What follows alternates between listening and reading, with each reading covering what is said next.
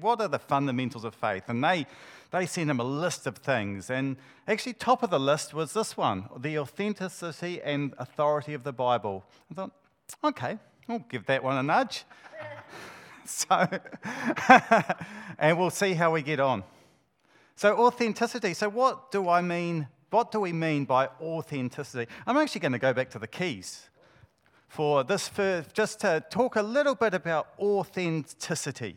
And we'll start with story. You see, back in the day, there was an instrument called the harpsichord. Yes, and anyway, one day there was a music maker, Bartholomew Crisforte, in Italy, and he got frustrated by the harpsichord, and not actually by the sound of it. He got frustrated that it couldn't go loud or soft. It just was the same, exactly the same. So, like any good bloke, he thought, I know, the solution is to hit it with a hammer. And he did. He invented a hammer system. And he invented something that you could go loud or soft. And he called this invention the Graciambolo col piano e forte, which means the key symbol which goes quieter and louder. However, that was soon abbreviated to the pianoforte, which means quieter and louder, and that was subsequently abbreviated to the piano. Now, the piano is an amazing instrument. You know, it goes nice low notes, really high notes, and, you know, it does, you could basically replace a whole orchestra with just the piano because it could do melody, it could do chords. But however, there's some major disadvantages to the piano, and the principal one being is it's not very portable. In fact, I was thinking about wheeling the piano from the foyer into here for this demonstration. I thought, nah, it's just too big, it's too heavy.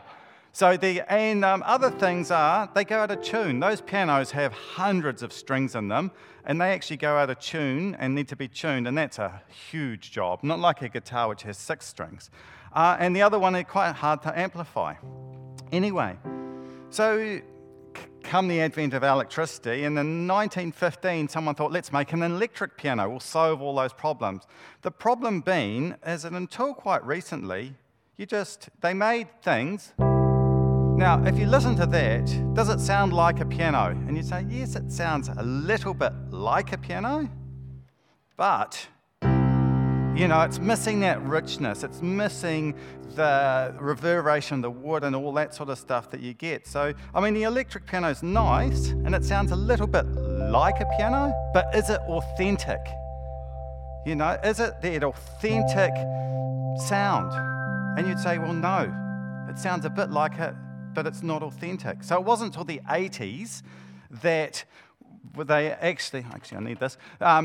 Wasn't until the 1980s that they had digital technology, and then we got that authentic piano sound. So what does that mean for the Word of God? What does this mean for the Bible? Okay, is the Bible the authentic Word of God, or is it just a collection of wise sayings? You know, so that's what I mean by authenticity. Is it the Word of God? And we can look internally, we can look into the Bible, and we'll do that and see, what does the Bible say about the Bible? We could also look externally and look at, well, what does the world around us, how does this Bible compare to, what we see in the world around us? And we're going to do both this morning. Okay, so we'll start with internally. And I've got a couple of scriptures that we can look at. Okay, the first one is the most obvious one and the most commonly quoted is 2 Timothy 16 and 17. All scripture is God-breathed and useful for teaching, rebuking, correcting, training in righteousness, so that the servant of God may be thoroughly equipped for good works. So the Bible says that it's inspired by God. Job done, eh? I think there's cakes out there. Short sermon? Good. Yeah. Okay, but yeah, some people, if you believe the Bible's inspired by the Word of God, that's all you need. But then if you don't, then my wife's getting me some water. Thank you. Yeah, I texted earlier. Yeah, ruined my chain of thought there, but that's all right. So, if the Bible says it. And this other scripture, it actually just points to another specific portion of scripture. And the letters of Paul, we know that Paul wrote a whole lot of the epistles or a whole lot of the letters in the New Testament. And it says, consider that our Lord's patience brings salvation, just as our beloved brother Paul also wrote to you with the wisdom God gave him. He writes this way in all his letters, speaking in them about such matters. Some parts of his letters are hard to understand, which ignorant and unstable people distort, as they do the rest of their scriptures, to their own destruction. So here Peter is affirming Paul's writings as being scripture. So he's saying, well, this part of the Bible is in actual fact inspired by God. It is scripture. But he makes another really interesting point about all scriptures, that sometimes they're hard to understand. Excuse me. And that people distort them. And, so that's interesting. So that's what the Bible says about the Word of God. It says it is the Word of God. But what other evidence we have? And this is also a little bit of internal, is that, how does the Bible agree with each other? So who here knows how many people wrote the Bible? How many authors there were? Well, yeah, one. Oh, Gary. Yes, God. How many? 40. That's right. There were 40 authors, okay? It was written in 3 different languages. It was written over 1,500 years. It was written in 13 different countries in 3 different continents. Wow. Yeah, so all these people, and it agrees with each other. In fact, it's a literary, it's a masterpiece. Yeah. It's an absolute masterpiece. There's a central theme, and that central theme is the fall of mankind and Jesus being the redeemer of mankind. Jesus is introduced in Genesis chapter 3, verse 15, right at the start of the Bible. It says, I will put an enmity between you and the woman, and between your offspring and hers. He will crush your head, and you will strike his head. And so that is the first very specific prophecy of the Bible pointing to Jesus. But if you look in all the books, he's there. We can see him. And so it's absolute masterpiece. And of these authors, you've got doctors, you've got fishermen, you've got shepherds, you've got kings, you've got rich people, you've got poor. And yet they've all written this work which has the same theme and agrees with each other. Can we compare that to maybe Hollywood? Okay, or compare anything today. Anything today, you'd get 40 people or even or a bunch of people to write something, will it agree with each other? And my example was from Hollywood. Big budget, big movie franchise, where they thought we'd get 3, and it actually only ended up being 2. 2 people to write the story. You write this part of the story, and then I'll take over and write this part. And they didn't talk to each other. Works for the Bible, so it worked for them. However, you probably know what I'm talking about. Some people love these movies, Star Wars, The Last Trilogy. Some people love them, but a lot of people, but not everyone, a lot of the fans are really disappointed. They felt, well, actually, doesn't agree with what's gone before, and it had really mixed reviews, some good, some bad. And that's 2 people trying to write a book, and here we have 40.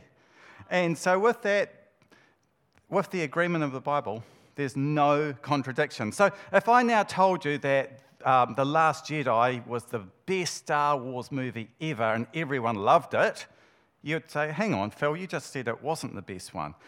I've just contradicted myself. In the Bible, you can look through it. It has no contradiction. So what does a contradiction mean? It means a combination of statements, ideas, or features that are opposed to one another. And you cannot find that in the Bible. What you can find in the Bible, and this is where people say there are contradictions in the Bible, is you can find variations. And that's when 2 people, or even the same person, where you hear the same story 2 different ways, 2 different focuses. So an example of this is Genesis 1 and Genesis 2.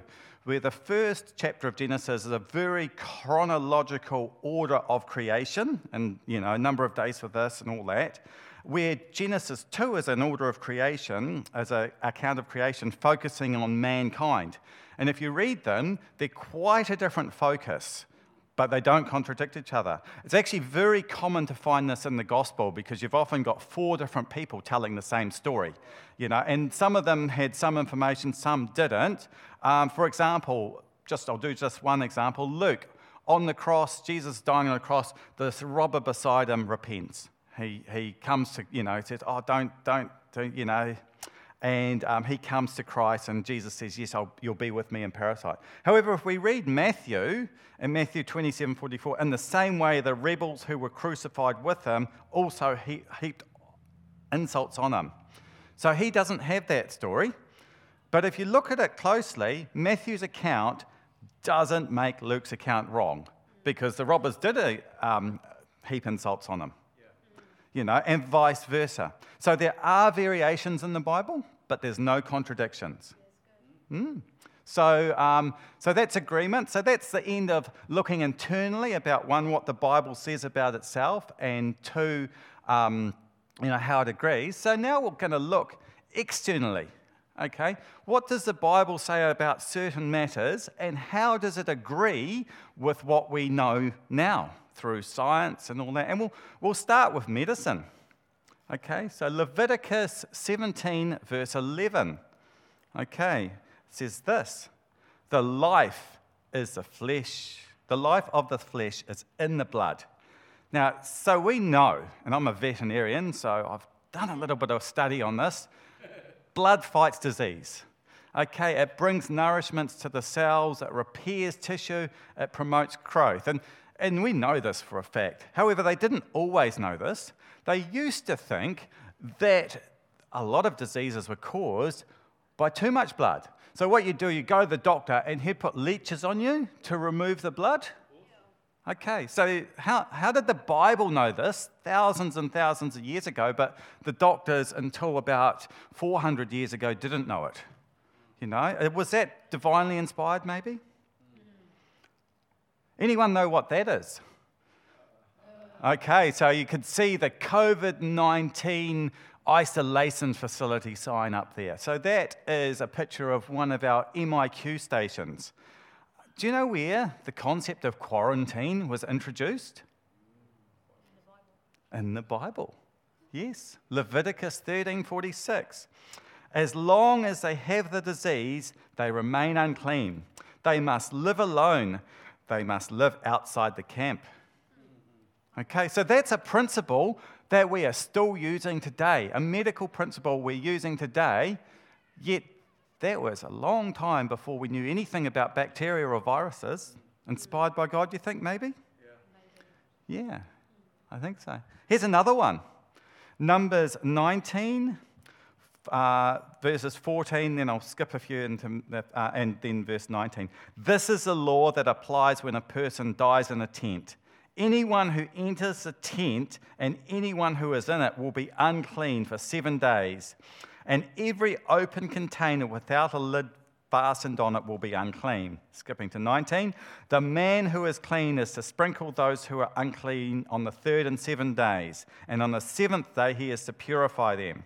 Those who are being cleansed must wash their clothes and bathe with water. And that evening they will be clean. Here we've got some, lots of concepts. We've got quarantine, okay? We've got washing with water. We've got changing of clothes. We've got time for bacteria to die. The one that amazes me is the lid one. Verse 15, every open container without a lid fastened to it will be unclean. We didn't know anything about bacteria until 1600 when they invented the microscope, and then they could suddenly see them. But 1676, in fact, is when they discovered bacteria. But this principle here is all about, if you from a microbiological point of view, it's amazing. So how did we get that? How did they know that? Was it Maybe it's because the Egyptians know. These guys had just come out from Egypt. Maybe they got their inspiration from there. Well, no, because we actually know the Egyptians also wrote down a whole lot of their stuff, and we know a lot about the Egyptian medicine at the time. So one thing they did do, they were good at cleanliness, so we'll give the Egyptians that, but nothing about quarantine, probably, but some of their medicines still used today, like snake oil for baldness. That was a common cure for Egyptian, and I haven't tried it. Maybe I should. Right. Anyway, so all this medical knowledge, points to the fact that this book, the Bible, is divinely inspired. The stuff that the people of the time could not know about, yet science and medicine today tells us about. So we'll leave medicine. We're going to go on to astronomy. And we'll start with Job 26:7. He spreads out the northern skies over empty space. He suspends the earth over nothing. Now, these days, we know that the earth is just sitting in space, not suspended on something, but the people of the day didn't. Ancient cultures, a lot of them believed the earth was actually held up by something. So the Egyptians thought that the earth was on 5 marble pillars. 5 marble pillars were holding the earth up. The Greeks said it was on the shoulders of the god Atlas. He's holding the earth on his shoulders. The best one is the Hindus. Okay, the Hindus. The earth was on the back of elephants, which was then, and when the elephants moved, you got an earthquake, by the way. Okay? And the elephants were standing on a turtle, and then the turtle was actually standing on a snake swimming in the sea. Yet the Bible says the earth was on nothing. Okay, any flat earthers out there? No? Oh no, I'm going to get onto some more conspiracies, but that's all right. Oh, not really. He sits enthroned above the circle of the earth. So wherever we find the story of the earth in the Bible, it's quite clearly a globe. It's a globe. Yet the earth was considered flat until about 1600, okay?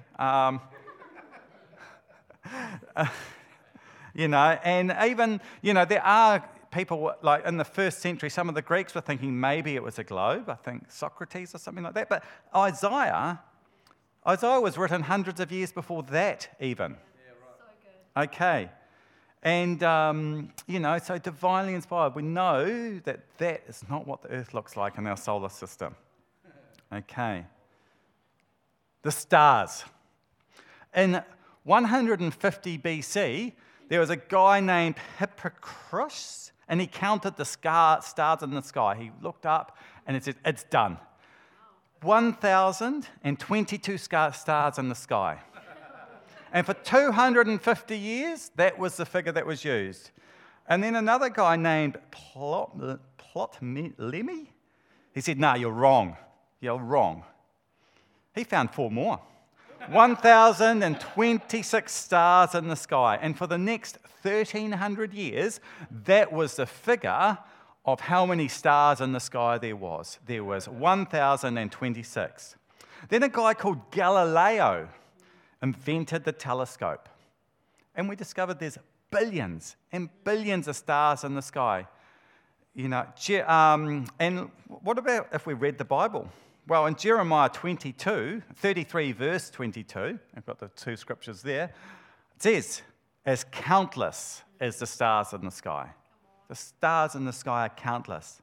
Then in Genesis 15:5, he says, well, this is right at the start of the book. He took him outside and said, look up at this is to Abraham, look up at the stars in the sky and count the stars, if indeed you can count them. Then he said to him, so shall your offspring be. So here we've got 2 accounts in the Bible where the stars are countless. There's more than you can count. You see, the Bible is not a science book. It's not a book on science. Yet everything we find in it are consistent with science. However, there is a bit of an elephant in the room. Yes. A bit of an elephant in the room. And look, I've looked into this lot, and I could go down this rabbit hole for hours, but we won't. I just wanted to acknowledge it, okay? That, according to modern science, the world is billions of years old. Billions of years old. And yet if we read the Bible, it suggests that it's nowhere near that old. It's thousands of years old. So how do we account for the discrepancy between them? And, you've got to think, and now there's some ways of doing it. You hear people, they interpret the Bible in such a way, they use scriptures such as the day is like 10,000 years, and they look at Genesis and say, well, maybe there could have been a gap here, and that's one way of looking at it. Another way is people use the hyper-faith card. Well, the Bible says it's this old, so we're just going to have faith despite of all the other evidence. Satan put dinosaurs' bones in the ground. You've heard that one before. Rubbish, okay. The other way is to think, actually look at the evidence, look at what science says, but then look at it to the Bible, and then you've got to think, where does the billions of years come from? Well, you see, modern science has a problem. They're trying to explain creation without a creator.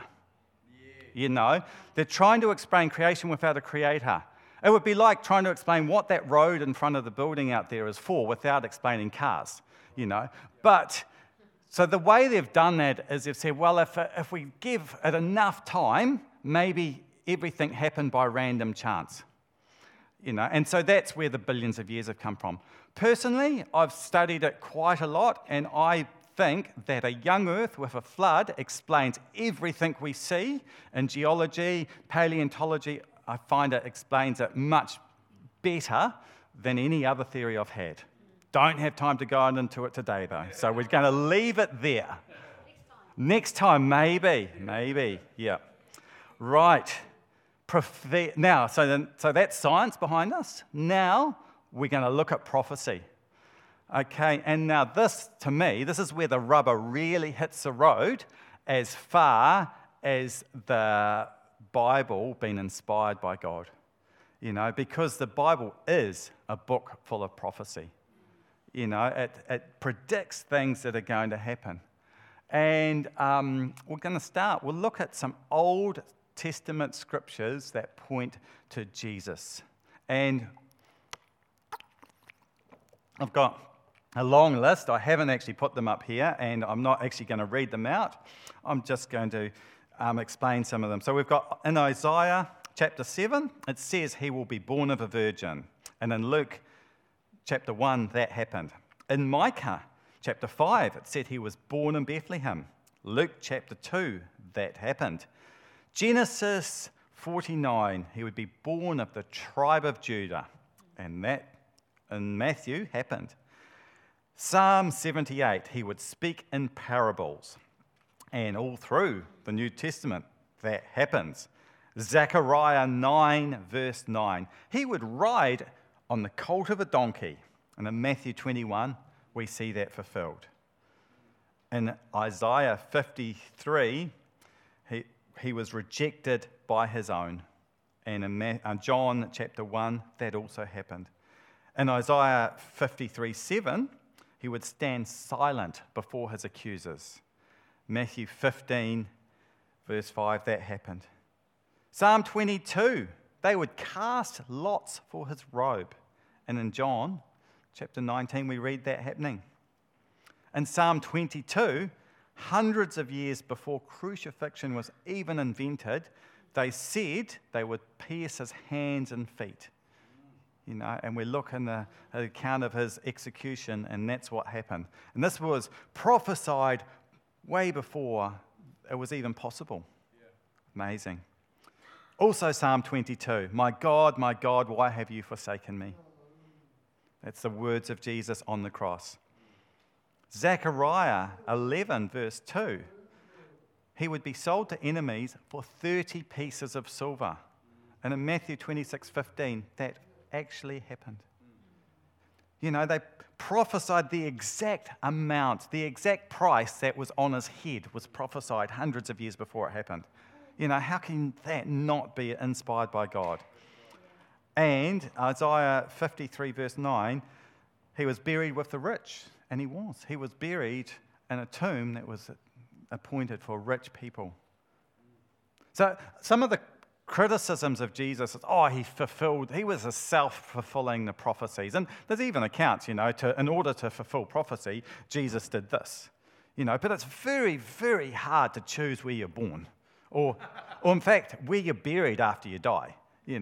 So, and I've only listed about 10. There's actually hundreds of scriptures that point to Jesus and hundreds of prophecies that point to his coming. And there's also lots of prophecies that point to his second coming, because he's coming back. It's written here in this Bible. He's coming back, So, yeah. So that's prophecies about Jesus. What about, other instances? Are there, say, more recent things that have been prophesied by the Bible with stunning accuracy? And so, yes, there is. In fact, Israel as a nation has only been in existence recently since 1947. And here we've got a scripture that predicts that, but not only does it predict it, it actually says the circumstances of how it occurs. So I'm going to read it, and I'm going to show you some slides as I read it, and I think you'll be quite amazed. The days are coming, declares the Lord, when I will bring my people Israel and Judah back from captivity and restore them to the land I gave their ancestors to possess, says the Lord. These are the words the Lord spoke concerning Israel and Judah. This is what the Lord says. Cries of fear are heard, terror, not peace. Ask and see, can a man bear children? Then why do I see every strong man with his hand on his stomach like a woman in labor, every face turned deathly pale? How awful that day will be. No other day will be like it. It will be a time of trouble for Jacob, but he will be saved out of it. In that day, declares the Lord, I will break the yoke off their necks, and I will tear off their bonds. No foreigner will enslave them. Instead, they will serve the Lord their God, David their king, who raised them up for them. Do not be afraid, my servant Jacob. Do not be dismayed, Israel, declares the Lord. I will surely save you out of a distant place, your descendants from the land of exile. Jacob will again have peace and security, and no one make it afraid. So as you can see, that scripture quite clearly points to the events of the 1940s, where God did bring his people out of the lands, the earth where they're scattered to them. But it also said, it'll be a day of trouble for Jacob. There'll be no other like it. And, the Holocaust, 6 million Jews died, prophesied in the Bible. 2,500 years before it happened. Inspired by God? Yes, this book is inspired by God. Cool. So that's the authenticity of the Bible. So the other part of the scripture, of the what Doug and Jan suggested, was the authority of the Bible. You see, we know, we've seen that this is the Word of God, that there's power and life in this book, And, well, one of the reasons there's power in this book is it's actually the law. So Western society's laws, for hundreds of years anyway, they're trying to change them, but is based on the teachings of this book. So if you go out and, say, try and kill someone or steal, you will find yourself in trouble with the law because of the authority that this book has as far as what's a good and bad thing to do.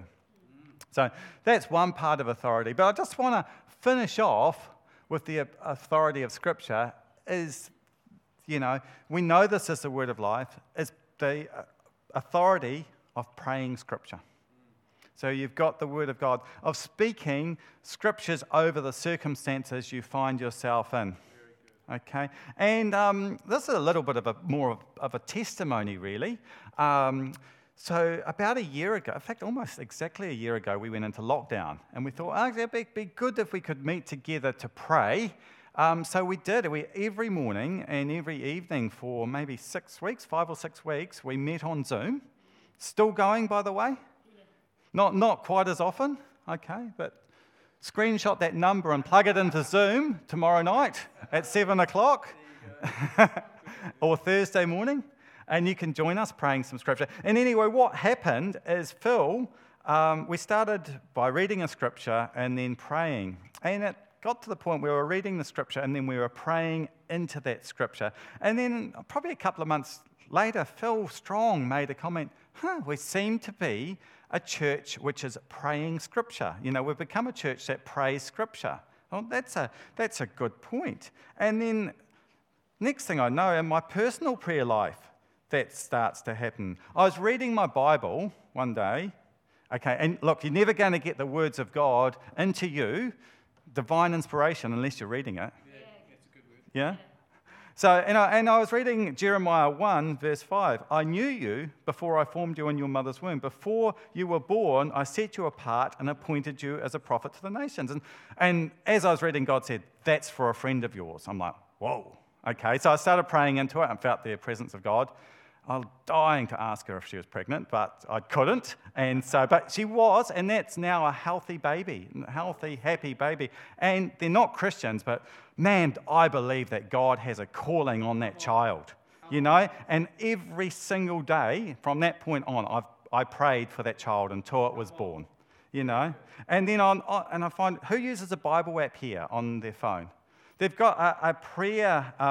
They've got a prayer part of it. So if there's a scripture that I think applies to somebody, I will then save that as a prayer, and then I'll pray over it. I've got a friend in Northland who, through terrible circumstances, has ended up by herself with 7 kids. And, I just felt to pray for her. God said, it's not good for a man to be alone. Would you make a helper for him? But in this case, I just put her name in, and, and so that's my prayer list. My personal prayer list is scriptures that I think. So, yeah. Anyway, do you have a mountain that needs moving?